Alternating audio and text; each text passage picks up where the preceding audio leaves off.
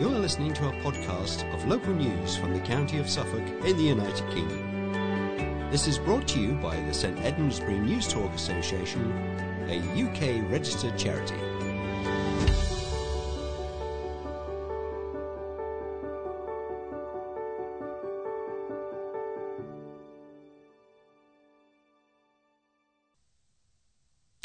Hello and welcome to the 1942nd edition of St Edmundsbury News Talk for the 17th of August 2023. The editor of this edition is Liz Roberts, the producers are Peter Rayson and Harvey Johnson, and your readers are Jill and Nick Gain. We should also mention our processing team who work hard behind the scenes to copy and dispatch this memory stick to you. We commence with the headlines. Shock at gym closure. Farmer angry and frustrated after raiders made off with 50 pigs. More police patrols in rural areas. Julie Ward murder. Family's 35-year fight to expose the truth. Customers at a Bury St Edmunds gym were left gobsmacked and in tears after the much-loved facility was shut permanently at short notice. Sports Direct Fitness, Bury St Edmunds, informed gym-goers on Tuesday afternoon that it was closing that day as the cost to maintain the facilities made it impossible for them to continue. The shock move came just months after a campaign by customers saw plans refuse to change the gym in Eastleigh Road on the Morton Hall estate to a retail facility. Numerous customers have spoken of their devastation at the loss of a community lifeline and the impact on the hairdressers, a beautician, personal instructors and swimming coaches based at the gym, as well as a barber's which opened in June. Vanessa Frary, who has used the gym for more than 20 years, said, "We're all sitting here absolutely gobsmacked. A lot of us have been coming here since it was LA Fitness, and we can't believe we're being treated this way. People are in tears. People's livelihoods are here. It's just not on. You can't do this to people who've been supporting this gym for 20-odd years. We're all standing around in disbelief." Brodie Nurse opened On Point Barbers at Sports Direct Fitness with Ollie Norman in June. He said they were called in by the area manager of Sports Direct to be told they had to leave the premises by 4 p.m. on Friday. "We've got 3 days, which is just ridiculous," he said. "I feel devastated, to be honest. We've put £14,000 into getting this up and running. We're going to have to find somewhere temporary at the moment." Sue Brown of H2Go Swim has been running swimming lessons at the gym for 18 months, teaching about 120 children, including those with special needs. She said she was devastated and shocked for their swimmers and the self-employed teachers who have lost their jobs with no warning at all. "It's a total community lifeline," she said. "All we can hope is someone takes it over." Simon Harding of Bury St Edmunds has had a continuous membership at the gym for 15 years. "It just seems so brutal to me to chuck the staff on the scrap heap," he said. Michael Crichton was left horrified by the announcement. He was a PE teacher for 23 years, senior advisor for PE, sport and physical activity for Suffolk County Council's Learning and Improvement Service for 15 years, and was chairman of the Association for Physical Education. Mr Crichton, who was a board member for Active Suffolk and was a member of the gym for 5 years, said the move displayed a lack of knowledge regarding its benefits to health, well-being and the economy. He said it was a devastating blow for the community. Mr Crichton supported a campaign launched by gym member Carol Smithson with support from Melanie Soanes to stop plans to convert the facility into retail. In January, West Suffolk Council unanimously refused the plans. He said if any potential retail conversion proposals went back to the authority and were approved, Morton Hall would have lost a facility that would go against the former St Edmundsbury Borough Council's Vision 2031 planning framework. Suffolk County Council Peter Thompson said he would like to see West Suffolk's planning department be robust in terms of any future plans for the building, so it remained as a leisure facility for the community. He felt the interests of Morton Hall for leisure facilities were not being served by the council. A council spokesperson said the authority and Suffolk County Council worked together to deliver Skyliner Sports Centre for Morton Hall, which had been very successful.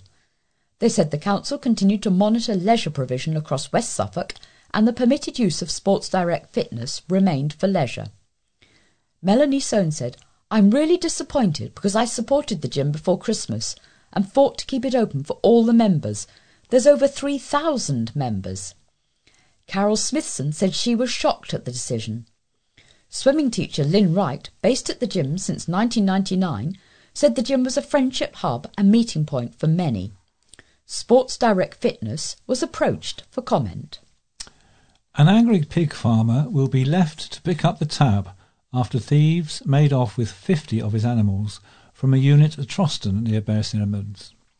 It's the second time in about 4 years that Jonathan Green's outdoor pigs have been targeted in a raid. In the previous incident, around the same number of pigs were also stolen. Mr Green, whose business is called Piggy Green, keeps around 4,000 breeding sows across 4 sites in the Troston Hengrave area, with about 1,000 at the Troston Livermere site, which also includes the finishing units. He thinks the thieves struck under cover of darkness sometime overnight on Saturday, August 5th, and the early hours of Sunday, August 6th, although police are looking at the whole weekend period. He expressed anger and frustration at his pigs being targeted for a second time. In a separate incident, thieves had also stolen equipment from his yard earlier this year, he said. The raiders made off with 50 of his newly weaned 20-kilogram gilts female pigs kept for breeding purposes. These were kept in an area with an outside run and a warm place to lie in, and were worth a total of around £2,700 to £3,000. To take that number, thieves would have needed a trailer, he suspected. They took a risk as the site was near homes. "I thought we were safe because it's right out in front of several houses," he said. Although part of the site is covered by CCTV, the open area with the pigs wasn't. Insuring the pigs was too costly, he added. Someone backed up a trailer and loaded them straight to a trailer.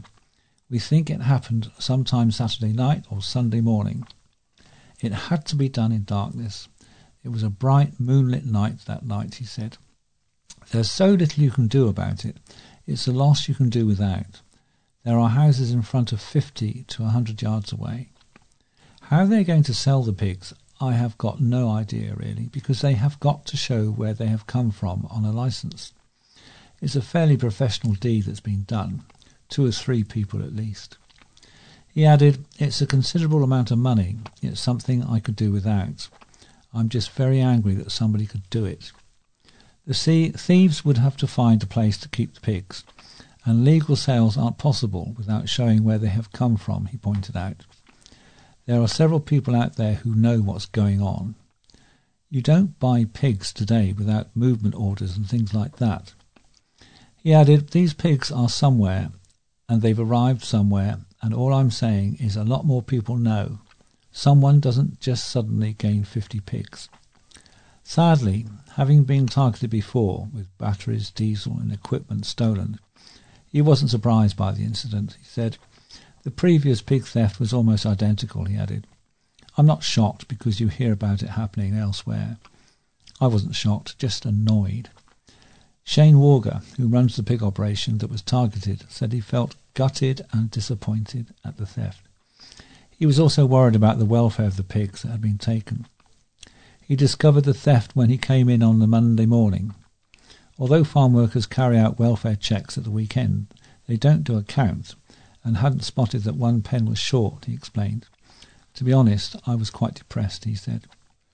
Edward Vipond, farms manager at Troston Farms, which rents the land to Jonathan Green, said, "It's just very concerning from the security perspective. Where are they going? Bringing potentially harmful diseases on farm? There are a whole list of things that concern me." Police patrols have been stepped up in rural areas of Suffolk in a bid to raise the force's presence and prevent criminal activity. Patrols are being increased for a short trial period in Southwold, Felixstowe, Woodbridge, Framingham, Halesworth and Lowestoft, as well as other rural areas. But Inspector Liz Casey insists the increased patrols are not in response to recent criminal activity, which has seen livestock and high-tech GPS systems targeted. We want to reassure the community that we care. We're visible and we're out there, so we'll have more vehicles patrolling and officers will be out there speaking to people, Inspector Casey said. The increase in patrols has been revealed after farm insurer NFU Mutual voiced concern at rural crime levels with thieves targeting high-tech farm equipment. But Suffolk Police says the increased patrols are not in response to a particular incident. Inspector Liz Casey said the main motivation behind the increase in patrols was to cast the net wide in both preventing criminal activity and responding to crime. These areas are so vast, it can take 45 minutes to drive anywhere, said Inspector Casey. We want to reassure the community that we care, we're visible and we're out there. Quick to reassure the public that these patrols aren't a response to one particular incident, Inspector Casey said they were simply reaching out as far as they can. We get feelings from conversations with people in the community that they're frustrated with not being able to get in touch with Suffolk Police, she added. So we're trying to push the message to more people out there, asking them to talk to us. A recent national study by farm insurers NFU Mutual revealed a growing rural crime wave with thieves targeting farm technology. One Debenham farmer warned that thieves had cut through 11 bolts to a secure store in order to access his global positioning system. However, once inside they couldn't find what they wanted to steal and left empty-handed. As we've just heard in our other headline story, Troston farmer Shane Wargo wasn't as lucky, however, as 50 of his gilt pigs were stolen under the cover of darkness on Saturday, August the 5th. It was September 1988. Julie Ward had been enjoying a 6-month overland jeep safari in Kenya when, just a day before she was due to return to her Brockley home, she was reported as missing. It later transpired Julie, 28, had been murdered, but at the time the facts were covered up. The case hit national and international headlines as Julie's father, John, a well-known hotelier who owned the former Butterfly Hotel in Bury St Edmunds, fought to discover what had happened to his daughter and expose those responsible. In June, John and his wife Jan were buried together after dying just days apart. But the family's mission to pick through the lies, cover-ups and obfuscations around Julie's murder has not died with her parents, as her brothers Bob and Tim have vowed to carry on. Within 12 hours of hearing Julie was missing, her businessman father, John Ward, was on a flight to Nairobi. By now, John was embarking on a quest to find Julie's killer, which would last 35 years and cost an estimated £2 million. Over that time, he visited Africa more than 200 times in an attempt to pick through layers of lies, cover-ups, corruption and false leads. John's investigation exposed obstruction and obfuscation by the Kenyan authorities, which he believed acted in collusion with the British Foreign Office, Scotland Yard and MI6. Until his death, John remained determined to uncover the truth, even though the man he believed was behind Julie's death was never brought to justice. But despite John's advancing years, he never stopped working on the case. For the past 6 years, his son Bob had been working on it alongside him, with help from John's other son, Tim. John had written a second book about the case and his experiences, which Bob has in an unedited manuscript form. Meanwhile, a documentary and drama series are in the pipeline, with the family positive both will be commissioned and made, at which point they hope the book will be published. 10 years after Julie died, an exhibition of her photography was held in London and later turned into a book. It was the best thing to come out of the situation, according to Bob. Mum exploded with positivity. Suddenly there was something good that could come out of it, he said. The proceeds went to a game reserve in Kenya, a really fantastic organisation, through Born Free Foundation. When Bob contacted Born Free to let them know about Jan and John's passing, he was immediately contacted by the managing director, expressing their condolences. "We have started raising money for Born Free again, and that is a beautiful positive," said Bob. Bob primarily started working with his dad to help him finish his second book, but soon found himself drawn in. "My view was the legal challenges weren't really amounting to anything, so the best way of exposing the whole story would be to finish the book, said Bob. I started out helping him, but I got pulled in. Even though I knew what happened, when you read the ins and outs of it, it just gets more intriguing. Eventually I started working with him almost full time. We think we know what happened to Julie, and we think we know who did it. So what we are left with is a book and documentary and film that are set to be made. A deal for the documentary and drama was signed not long before Dad died, with the family hopeful they will be commissioned by a major television network. A late granddad's quirky collection of 400 irons is set to fetch more than £10,000 at auction. Martin Matthews from Bury St Edmunds spent 35 years building his incredible array of historic irons from around the world. He proudly had his collection on display at home in Bury St Edmunds, which he shared with his wife Trudy. The father of two worked as a gas engineer for British Gas, which then became National Grid, for 41 years. He then retired and set up his own business, Dial M for Martin, which his daughter Alina Matthews said he loved.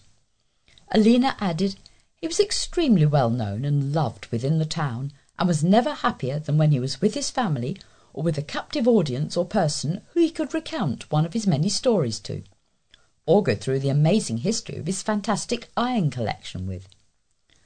Martin died in March this year, aged 65, and now his widow is selling the irons, which include some dating back to the 19th century. They're being auctioned in multiples with a guide price of between £80 and £100, but could fetch far more. Trudy, a nurse and photographer, said she only discovered Martin's obsession with irons on their first date in 1997. She said, he duly invited me to dinner at his house, and when I got there, I was astonished to see a set of shelves 6 feet high by about 3 foot wide, full of antique and vintage laundry irons. Apparently it all started in the late 1980s when an elderly lady gave him an old iron and suggested he used it as a doorstop. Trudy added, over the 26 years of our relationship and marriage, his collection grew to occupy a shelving unit that was 7 feet high by 11 feet wide. An entire wall in our lounge was covered in more than 400 irons. We travelled extensively and he loved to find irons in countries we visited. On our first holiday together, he saw an old iron in a shop on the Greek island of Skiathos. It was huge and weighed over 10 pounds. He desperately wanted it, but was worried what customers might say at Gatwick Airport. It wasn't expensive, so I said, just buy it. Put it in your hand luggage, say nothing, and don't look suspicious when you walk through arrivals at Gatwick. So he did, and no one batted an eyelid. The irons will be sold along with the barrel washing machine and mangle at Hanso in Etwall, Derbyshire, between August the 17th and the 22nd. A scheme to make some of Bury St Edmunds paths safer is back on track after the pandemic, with 8 streets to see repairs. At last month's Bury St Edmunds Town Council meeting, it was agreed that over £43,000 would be spent to fix pavements across the town. These are Abbott Road, Cadogan Road, Lower College Street, Whiting Street, Ridley Road, Oliver Road, Wesley Road and Hunter Road. The authority's pavements and public spaces scheme was started in 2018 and works in partnership with Suffolk County Council. The project means the Town Council can step in when paths are becoming hazardous, but has not reached a dangerous enough level for Suffolk County Council to make repairs. The project had been put on hold due to the pandemic and the city fibre works in the town, but Councillor Diane Hind, Mayor of Bury St Edmunds, hopes the scheme will continue the good work. She said, it's a scheme we've had for the last 5 or so years. It got interrupted by COVID and then by city fibre. I'm quite hopeful everything is back on track and see how it progresses. I think people have been pleased with it in the past when it's been done. Some of the problems the scheme has resolved include cracked pavements or protruding paths due to tree roots. Town councillors will note pavements which are deemed to be hazardous, and a volunteer civil engineer will then prioritise areas based on severity. County Council contractors will carry out the works when there is time available, which could be months. A 10-year-old boy from Great Livermere has smashed the challenge of achieving 26 runs during his cricket matches this summer to raise money for a charity that has supported his mum. Kyson Broomfield, who plays for Nowton Cricket Club and Suffolk Under-10s, heard about MS UK's annual challenge, My MS Marathon, and jumped at the chance to take part. The fundraising event allows anyone to take part by designing their own challenge around the number 26, the number of miles there are in a conventional marathon. I chose to attempt 26 runs in total for my cricket matches in July because my mum has multiple sclerosis, and I would like to help her and others by raising money for a charity that helps so many people, said Kyson. And the schoolboy smashed his target, achieving 40 runs in July. His mum, Sam Broomfield, was diagnosed with a lifelong condition in 2013 after experiencing symptoms for a couple of years. When my symptoms began, whenever I moved my neck, an electric shock feeling went down my spine and my knees came up, she said. It was like that feeling you get if you sit on your foot for too long. Now Sam has a range of symptoms she contends with daily. MS is a bit like a lucky dip. I never know what I'm going to get each day. There can be numbness, chronic fatigue, forgetfulness, pins and needles, and the dreaded drunken walk, she said. But Sam is incredibly proud of her son's efforts to raise money to help her and everyone else living with the condition, especially as he has had to fight battles in his own life. Kyson was born 10 weeks premature, weighing just £3 14 ounces in West Suffolk Hospital, and we were told to prepare ourselves for the worst, as he was very poorly, she said. But he fought hard, and after a trip to Addenbrooke's Hospital in Cambridge, as well as Norfolk and Norwich Hospital, he came home 7 weeks later. He then went on to get his black belt in Korean martial arts at the age of 9, became captain of the Under-9s cricket team during his first season, and now he is captain of the Under-11s, plays for the Under-13s, and plays Under-10s for Suffolk. A market stall in Bury St Edmunds was raided by authorities on Wednesday, and a number of items of clothing, all believed to be fake, were seized. Suffolk Trading Standards officers, along with police colleagues, attended Bury St Edmunds Market on Wednesday, August 9th, where they detained several bags of clothes believed to be counterfeit. A spokesperson for Suffolk County Council Trading Standards said Trading Standards officers, assisted by police colleagues, attended Bury St Edmunds Market on Wednesday 9th August and seized a quantity of clothing believed to be counterfeit from a trader. Brands included Ralph Lauren, Tommy Hilfiger and Lacoste. Investigations are continuing. Any members of the public who suspect counterfeit goods are being sold can report concerns to Trading Standards. Bury St Edmunds Market takes place on Wednesdays and Saturdays every week. Held in Cornhill and the Butter Market, stalls sell everything from veg, meat and fish to pottery, plants and flowers. Suffolk Trading Standards is the enforcement service responsible for protecting consumers and traders from scams. For Reverend Dr. Sarah Gull, becoming a priest has been a journey in both the physical and spiritual sense. The retired medical doctor, 67, is now an assistant curate at the thriving parish church of St Mary's in Bury St Edmunds, having been ordained at St Edmundsbury Cathedral last month. Even though her grandfather and great-grandfather were priests, she said it never occurred to her to become one, as back then it wasn't a path women could take. Her journey to priesthood is all the more interesting as the Reverend Dr. Gull, a mother of 3, had largely lost her faith during her busy career. Having always enjoyed walking holidays, she and her husband, who lived in Bury, took part in a religious walk organised by the cathedral in 2016 that had the effect of breaking the ice, she said, and making it possible for her to go back to church.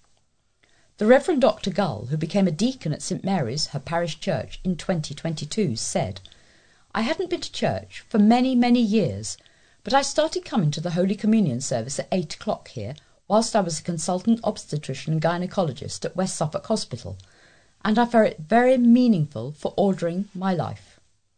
I retired in 2018 with no particular intentions and went on a very long walk of around 450 kilometres on a Camino de Santiago pilgrimage in Spain with my husband. I came back with two intentions. One was to do something for our local environment, and I've continued to work with the Bury Water Meadows group as part of their scything and ditch clearing team. And the other thing was to develop my artwork. I joined the Guild of Weavers, Spinners and Dyers.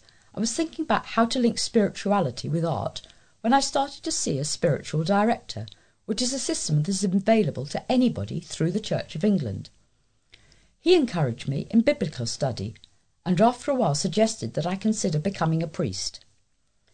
She said she realised there were some similarities between priesthood and medical practice, and that it involves people at times of vulnerability, and just like in medicine, it extends your outlook and ability to talk with anybody. The Reverend Dr. Gull, whose roles include looking after the garden at St Mary's and being a volunteer chaplain for St Nicholas Hospice, added, "I do like the idea of a particular community with all their different attributes and strengths and weaknesses, and weaving that together constructively." The Reverend, who has recently returned from a diocese link visit to Kagera in Tanzania with Bishop Martin Seeley, said the various threads of her own life had come together through the process of becoming a priest. There is a cafe at St Mary's Church in Honey Hill on Wednesday lunchtimes that is open to everyone. Innovative carers who saw a need for specialist music therapy sessions for adults and learning difficulties in post-pandemic Bury St Edmunds have seen their group flourish. Karen Naylor and Laura Sturgeon launched Good Vibes, Music, Fun and Friendship in October 2021, a time when many regular groups had closed down due to COVID. The pair, who had experience of running groups for adults with learning difficulties, realised there was a need for somewhere for people to go, particularly during the winter months. They enlisted music therapist Nicola Rowe and pianist Darnell O'Brien, along with valued volunteers. The resulting Good Vibes group now meets at Southgate Community Centre every Friday. Nicola said the sessions have been taking place since October 2021 with very positive results. These sessions can benefit a wide range of adults who have different needs, including learning disabilities, autism, and visual and hearing impairment. Through shared music making, music therapy can help an adult to increase their confidence and self-esteem, attention and listening skills, hand-eye coordination, taking turns skills, self-expression, and communication skills and awareness of self and others. As a music therapist, I help to build a therapeutic musical relationship with adults attending the group, using improvised music.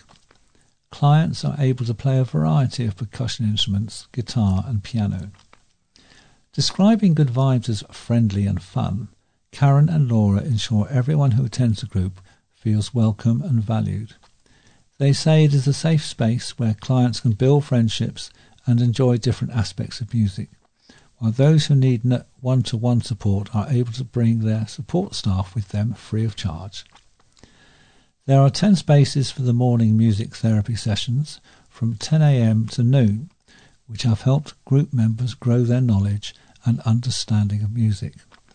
The afternoon sessions from 12:45 till 2 p.m. consist of learning songs and singing, but can also include karaoke, YouTube and requests. The songs learned in the afternoon sessions are performed in 2 concerts each year, at summer and Christmas, with family friends invited to watch. A charity is offering free school uniforms to families who need support as the cost of living crisis continues to affect many households. The Salvation Army Church and Community Centre in Sudbury, Suffolk, has set up a uniform swap shop for the second time. The charity is giving out good quality second-hand garments, mainly for primary-aged children, as well as accepting donations of unwanted uniforms. The event, located at 1 Station Road, took place on the 11th of August between 9:30 and 12 noon. The initiative is an absolute blessing, said a user of the swap shop. The Uniform Bank offers items from shirts and jumpers to summer dresses and PE kits in a wide range of sizes. On the first day of the event on Thursday, about 100 families attended, with a queue forming before the shop opened its doors. Anita, a mother who attended the event for its second year, said the brilliant sustainable initiative is an absolute blessing for families who need extra support. Patsy Atwood, church leader of the Salvation Army in Sudbury, said, "Getting ready for the new school year is stressful enough as it is. Having a free uniform that fits properly is one less thing to worry about. Parents are very concerned about the high costs of school uniforms, so easing things in this way can help them to overcome back-to-school costs. It is a real privilege to be able to serve the community in this way." Through the year, the charity also supports adults and children who need clothing with referrals from the food bank. What does a seafood restaurant in Southwold have in common with a bakery in Bury St Edmunds? They are both finalists in the Food Awards for 2023. 8 places to eat in Suffolk have been named as finalists across many categories in this year's Food Awards for England. There are 2 finalists in Bury St Edmunds. The Friendly Loaf is a finalist for Best Artisan Bakery in England, whilst Gastronomy is a finalist for Best World Cuisine, South. Soul Bay Fish Company in Southwold is a finalist for Best Seafood Establishment, South. 4 cafes in Ipswich are finalists for Bistro Café of the Year, East. They are Bistro on the Quay, Biscafé au Portuguese, Café at the Dance House, and the Waterfront Bistro, Ipswich. Also in Ipswich, the eatery at Salthouse Harbour Hotel is a finalist for Restaurant of the Year, East. The winners for each category are voted for by the public, with voting now live on the Food Awards England Facebook page. The awards ceremony will take place in Birmingham later this year. A man who sent hoax packages to a range of public places has been convicted of a number of terrorism offences. Gary Preston, 63 from Haverhill, admitted 21 charges relating to suspicious packages sent between September and October 2013. He appeared in Woolwich Crown Court today, August the 11th, where he pleaded guilty to all offences. Mr Preston sent packages containing suspicious white powder to a range of schools, shopping centres and other businesses. Some of the packages included warning notes telling their reader to run or hold their breath. The substance was later found to be talcum powder. Investigators were unable to establish Mr Preston as the main suspect until he was arrested for a separate offence in July 2020. His DNA and fingerprints matched that found on the packages sent. He claimed that he did not recall the incidents, but was charged with 21 counts of sending a substance and note with the intention of inducing a belief that is likely to be harmful or poisonous. He will be sentenced on November the 10th this year. For most people contemplating a trip from Italy to Bury St Edmunds, flying would be the most obvious means of travel. But 20-year-old Claudio Marchiassi has decided to undertake the 1,487-kilometre journey on 2 wheels instead. The University of East Anglia economics student, who is travelling back to England to start his second year at the Norwich University, decided to complete the cycle to raise funds for charity and end the challenge at his grandparents' Pat and Bernard Stotton's Bury home. Claudio, whose mother Emma Stotton was from Bury, initially hoped to raise £1,487 for AIRC, the Italian Foundation for Cancer Research, but smashed the target within 72 hours, so decided to aim for £2,900 instead. He will start his ride on August the 21st from his home north of Milan and follow an 18-day route through Switzerland, France, Luxembourg and Belgium. The owners of a popular fashion retailer have decided to sell the business after 34 years. Jeremy and Joanna Clayton, who run the award-winning Javelin with shops in Bury St Edmunds and Sudbury, made the announcement to customers on Sunday afternoon. They have found a buyer, to be revealed at a later date, who is passionate about the business and shares the firm's values. A change of ownership sale, which started on Tuesday, had an overwhelming response, with a long queue halfway up Abbeygate Street in Bury prior to opening at 9:30 a.m. The couple said, "Javelin has been our absolute passion over the last 30 or so years. The fashion industry has been a very dynamic and exciting place to be, full of fascinating people, great locations and amazing products. We have met so many wonderful customers and made so many friends along the way, all the while supported by a very loyal team, some who have been with us from day one. The decision to sell has not been easy, but we felt the time was right to let someone else take the reins, and we are confident we have found the right person. We feel that we are leaving Javelin in the best shape ever to navigate the future, with a new owner who is also passionate about the business and who shares our values.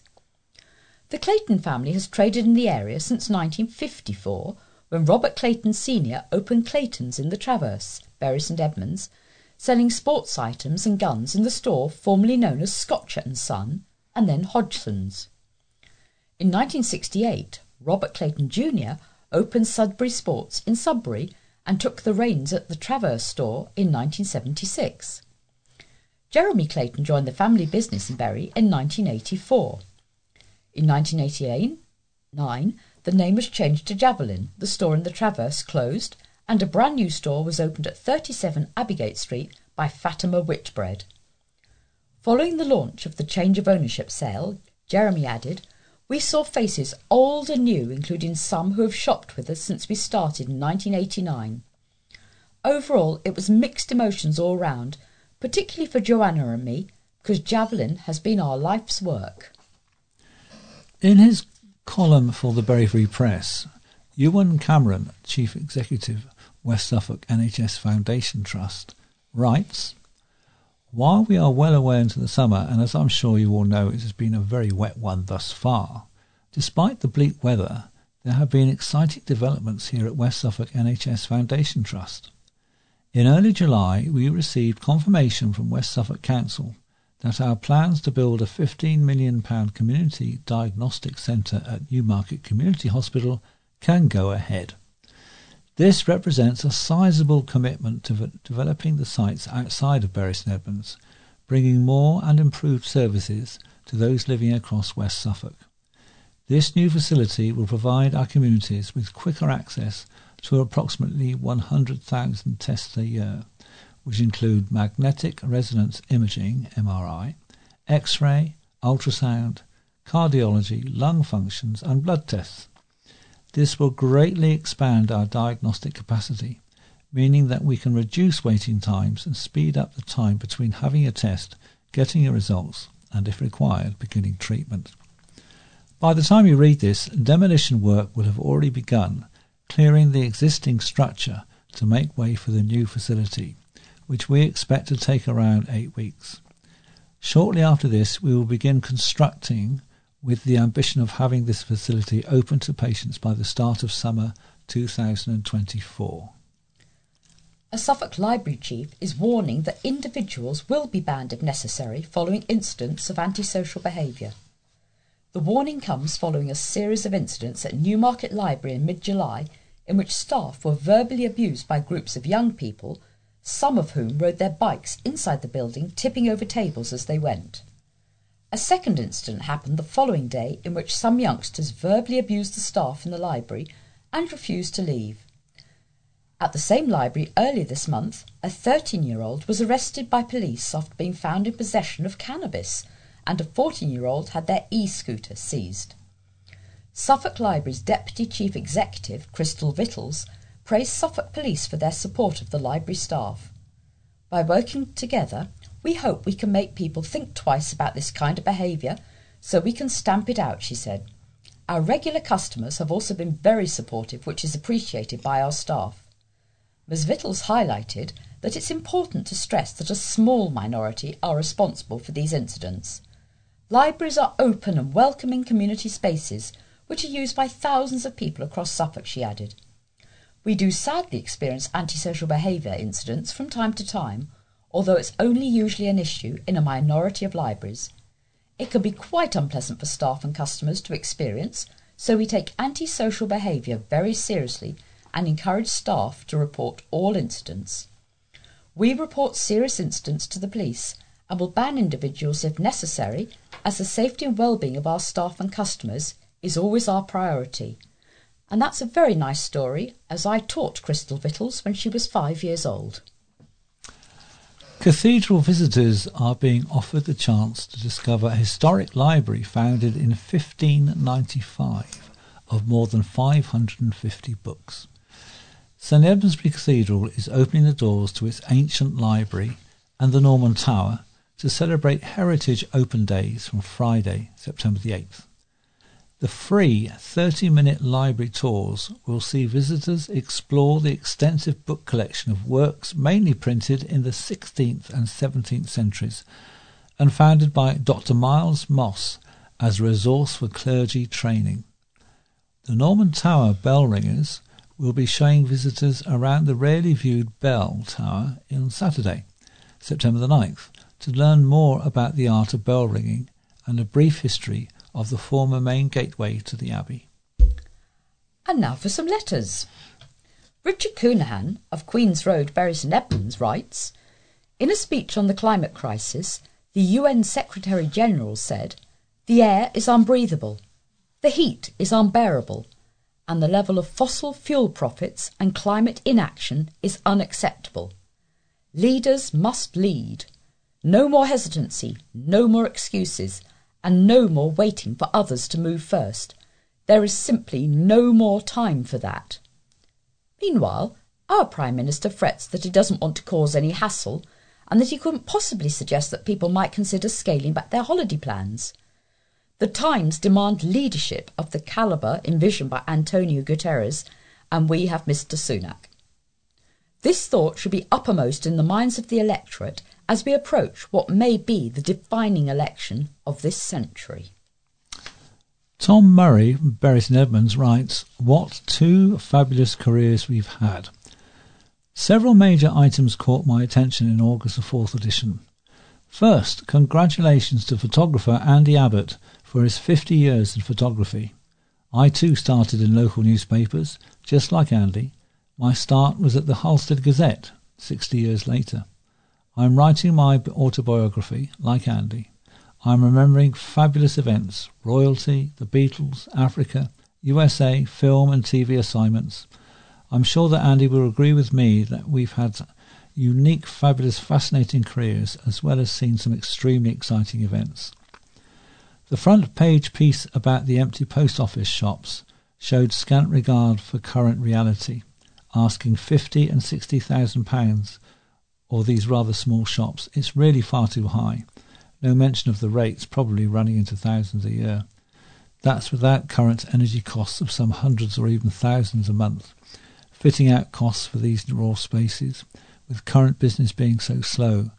Once you add in staff, plus decide on what to sell and offer, it seems to be a lack of positive marketing, with so many other empty units around our town. As a former member of the Town Council Planning Committee, I was pleased to see the new animal feed mill plants going ahead. It's an existing company employing 60 people, all within one of the industrial sites. The new facility will bring in another 70 jobs, local taxes for our local community. Lastly, so many complaints about the grass and weeds growing through the pavements on our estates.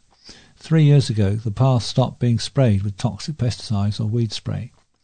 As a town councillor at the time, I was told the council, were looking into a new non-toxic spray for the next seasons.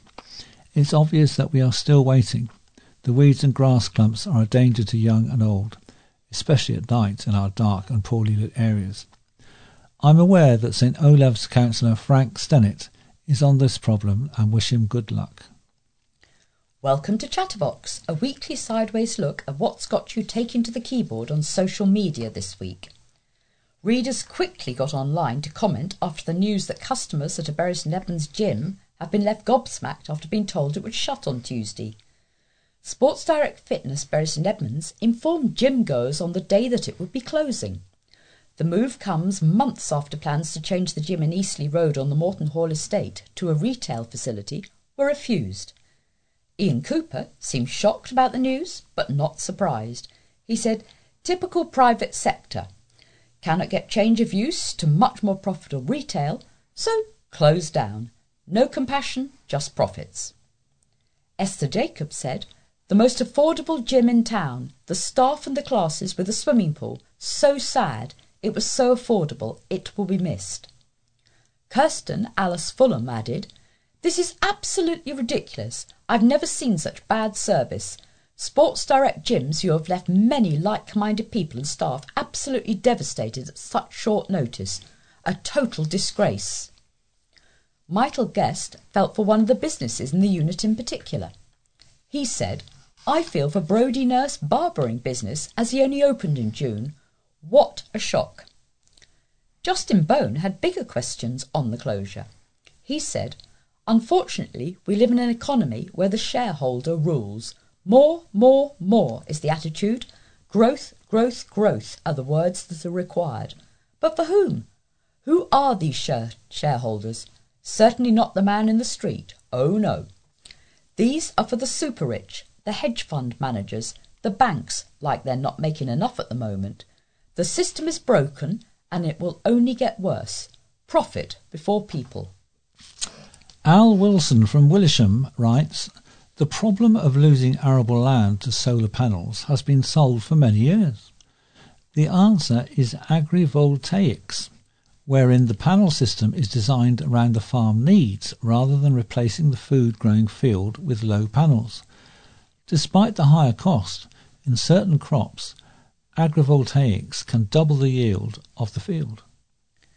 Terry Reeve from Bungay writes, "What a wonderful event the 3-day Bungay Black Shuck Festival was from August the 4th to the 6th. The cabaret at the Fisher Theatre on Friday and the dramatic and atmospheric happenings and music in St Mary's Church on Saturday were excellently produced. Venues were packed out each evening. Indeed, St Mary's Church was probably even fuller than on that dramatic day, August the 4th, 1577, when the fearsome black dog rushed in during a violent thunderstorm and apparently so frightened the congregation that some died on the spot. The whole festival was a credit to Bungay and brought people into the town from a wide area. Another fine example of how Bungay leads the way in doing creative things well for the good of the town and its businesses. I enjoyed it immensely, and the festival committee members should be proud of themselves for what they achieved." Don Black from Dis writes, "What is the most daring job done day after day? My guess would be that of an active, qualified, working arborist, high above our gardens. He was cutting boughs from a robinia tree before its trunk could be felled. Descended from some sent to Britain in 1636 by early American settlers, ours had to go because decay would otherwise make a damaging fall inevitable. We have thereby lost a beautiful friend, compensated only partly by more sustainable, when there is any, coming from the Suffolk side of the River Waveney." Dr Pat Morell from Bury St Edmunds says, "I would like to record a big thank you to all those who supported or were involved with my Step Back in Time lecture series on behalf of St Nicholas Hospice Care. The last talk of Series 3 was yet another sellout, raising £655. Ticket sales, together with additional generous donations, means that the combined total for all 3 series stands at £9,487. I would also like to thank Paul Romain for suggesting the idea initially, George Chilvers, Community Fundraising Manager, for running with it, and Ron Morell and my neighbour Tessa for their initial assistance, ensuring that the event ran smoothly on the night. Clearly, support for St Nicholas Hospice and history is flourishing in Bury St Edmunds despite these difficult times. I hope those who came along to one or more of my talks went away informed as well as entertained. Based on original, unpublished research undertaken over many years, it was a great pleasure to have the opportunity to share some of my findings with so many people. Thanks again to all." John Wayman from Cavendish writes, "The letter from K. Andrews on August the 10th, with his particular comment about the tombstone-like plastic tubes, brought immediately to mind my letter of April 26th. Suffolk County Council had just had many thousands of trees and shrubs planted, including a few hundred yards of new hedges at Cavendish. With no suitable preparation to the field edges shrubs, mostly whitethorn, were planted with bamboo stakes and plastic guards.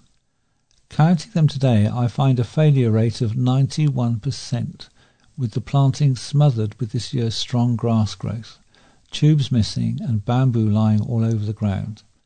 It seems pointless to try to be the greenest county at the expense of all the council taxpayers if there's no follow-up. The waste of money incurred by the relevant departments is shameful, and a statement from the county might just start to put matters right. Clifford Davy from Stowmarket writes, "It was one of those sunny, breezy days, just the day to get some washing out. So I emptied the linen bin, loaded the washing machine, and off it began. The cycle finished, time to unload. Trouble when I brought the items out. A tissue had been left in an item of clothing and left many garments covered in tiny pieces of paper. So a new spotted look for a while." And now for some more news. A learner driver has been stopped by police for driving unaccompanied on the A14 in Suffolk. The Norfolk and Suffolk Roads and Armed Police team stopped a vehicle on Thursday afternoon which was driving on the A14 near Kentford in West Suffolk.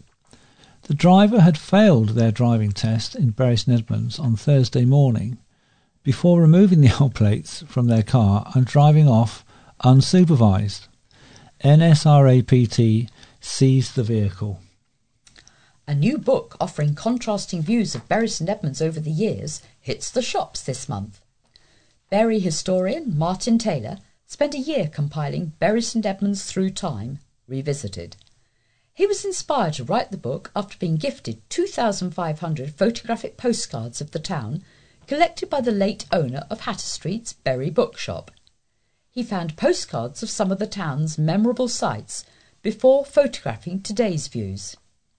Martin said the postcards date from 1895 to about 1930. Some feature the old shops and fashions. One even features the tank which used to stand in the Abbey Gardens. The tank is long gone, but the concrete it stood on is still there. Buy the book at Waterstones, the Cathedral Shop, Moyses Hall Museum and through the Apex Information Point.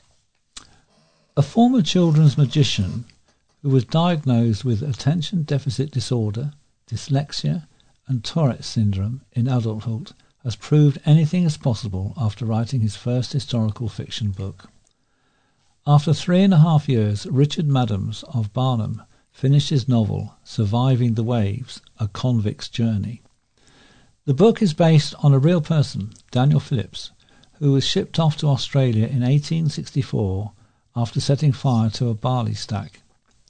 Richard, who writes under the name R.I. Madams, said penning this book was a major life achievement as writing hadn't always come naturally. "When I was at school, I was bottom of the class. There was no help," he said. "I knew I'd got it in me to be able to write this book, but practically I wasn't sure if I'd ever be able to do it.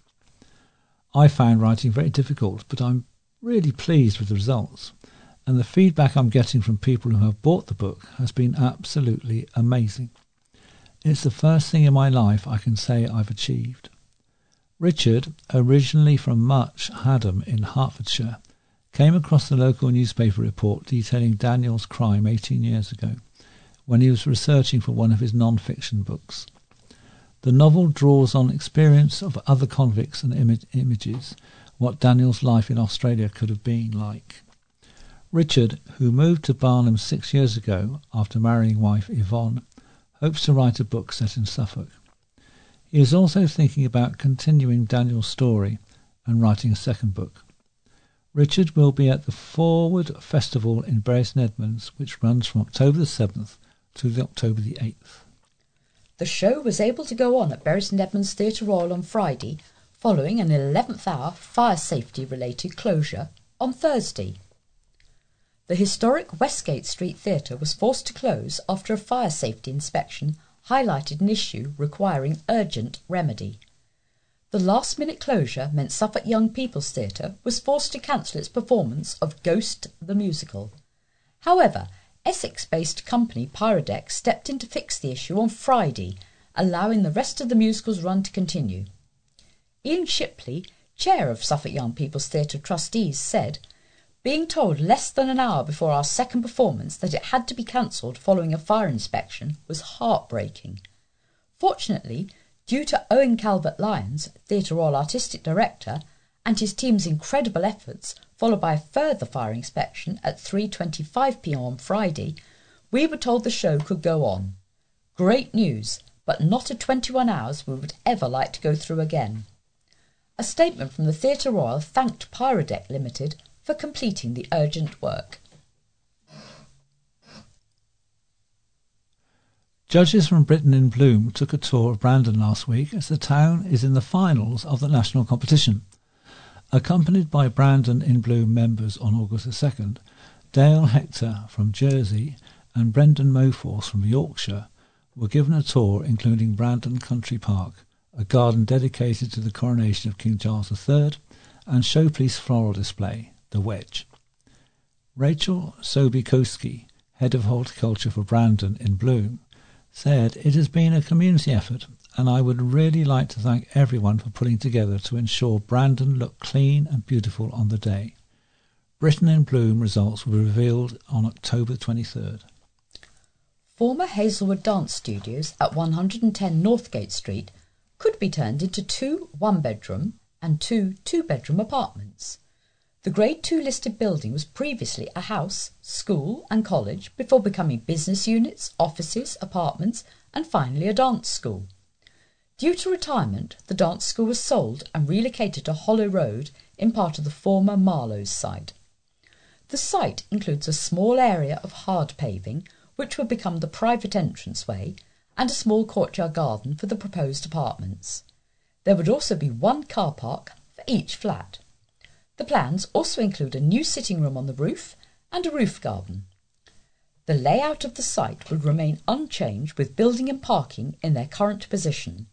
There are no objections to the application in terms of the impact on the conservation area.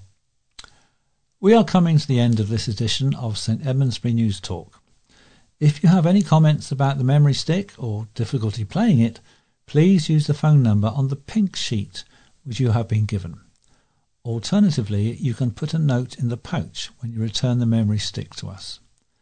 We would like to acknowledge our appreciation to the Bury Free Press, East Anglian Daily Times, Haverhill Echo and Newmarket Journal, from whose pages most of our items have been taken. News Talk will be back again next week, so until then, from Jill, Nick, Liz, Harvey and Peter, it's goodbye. Goodbye.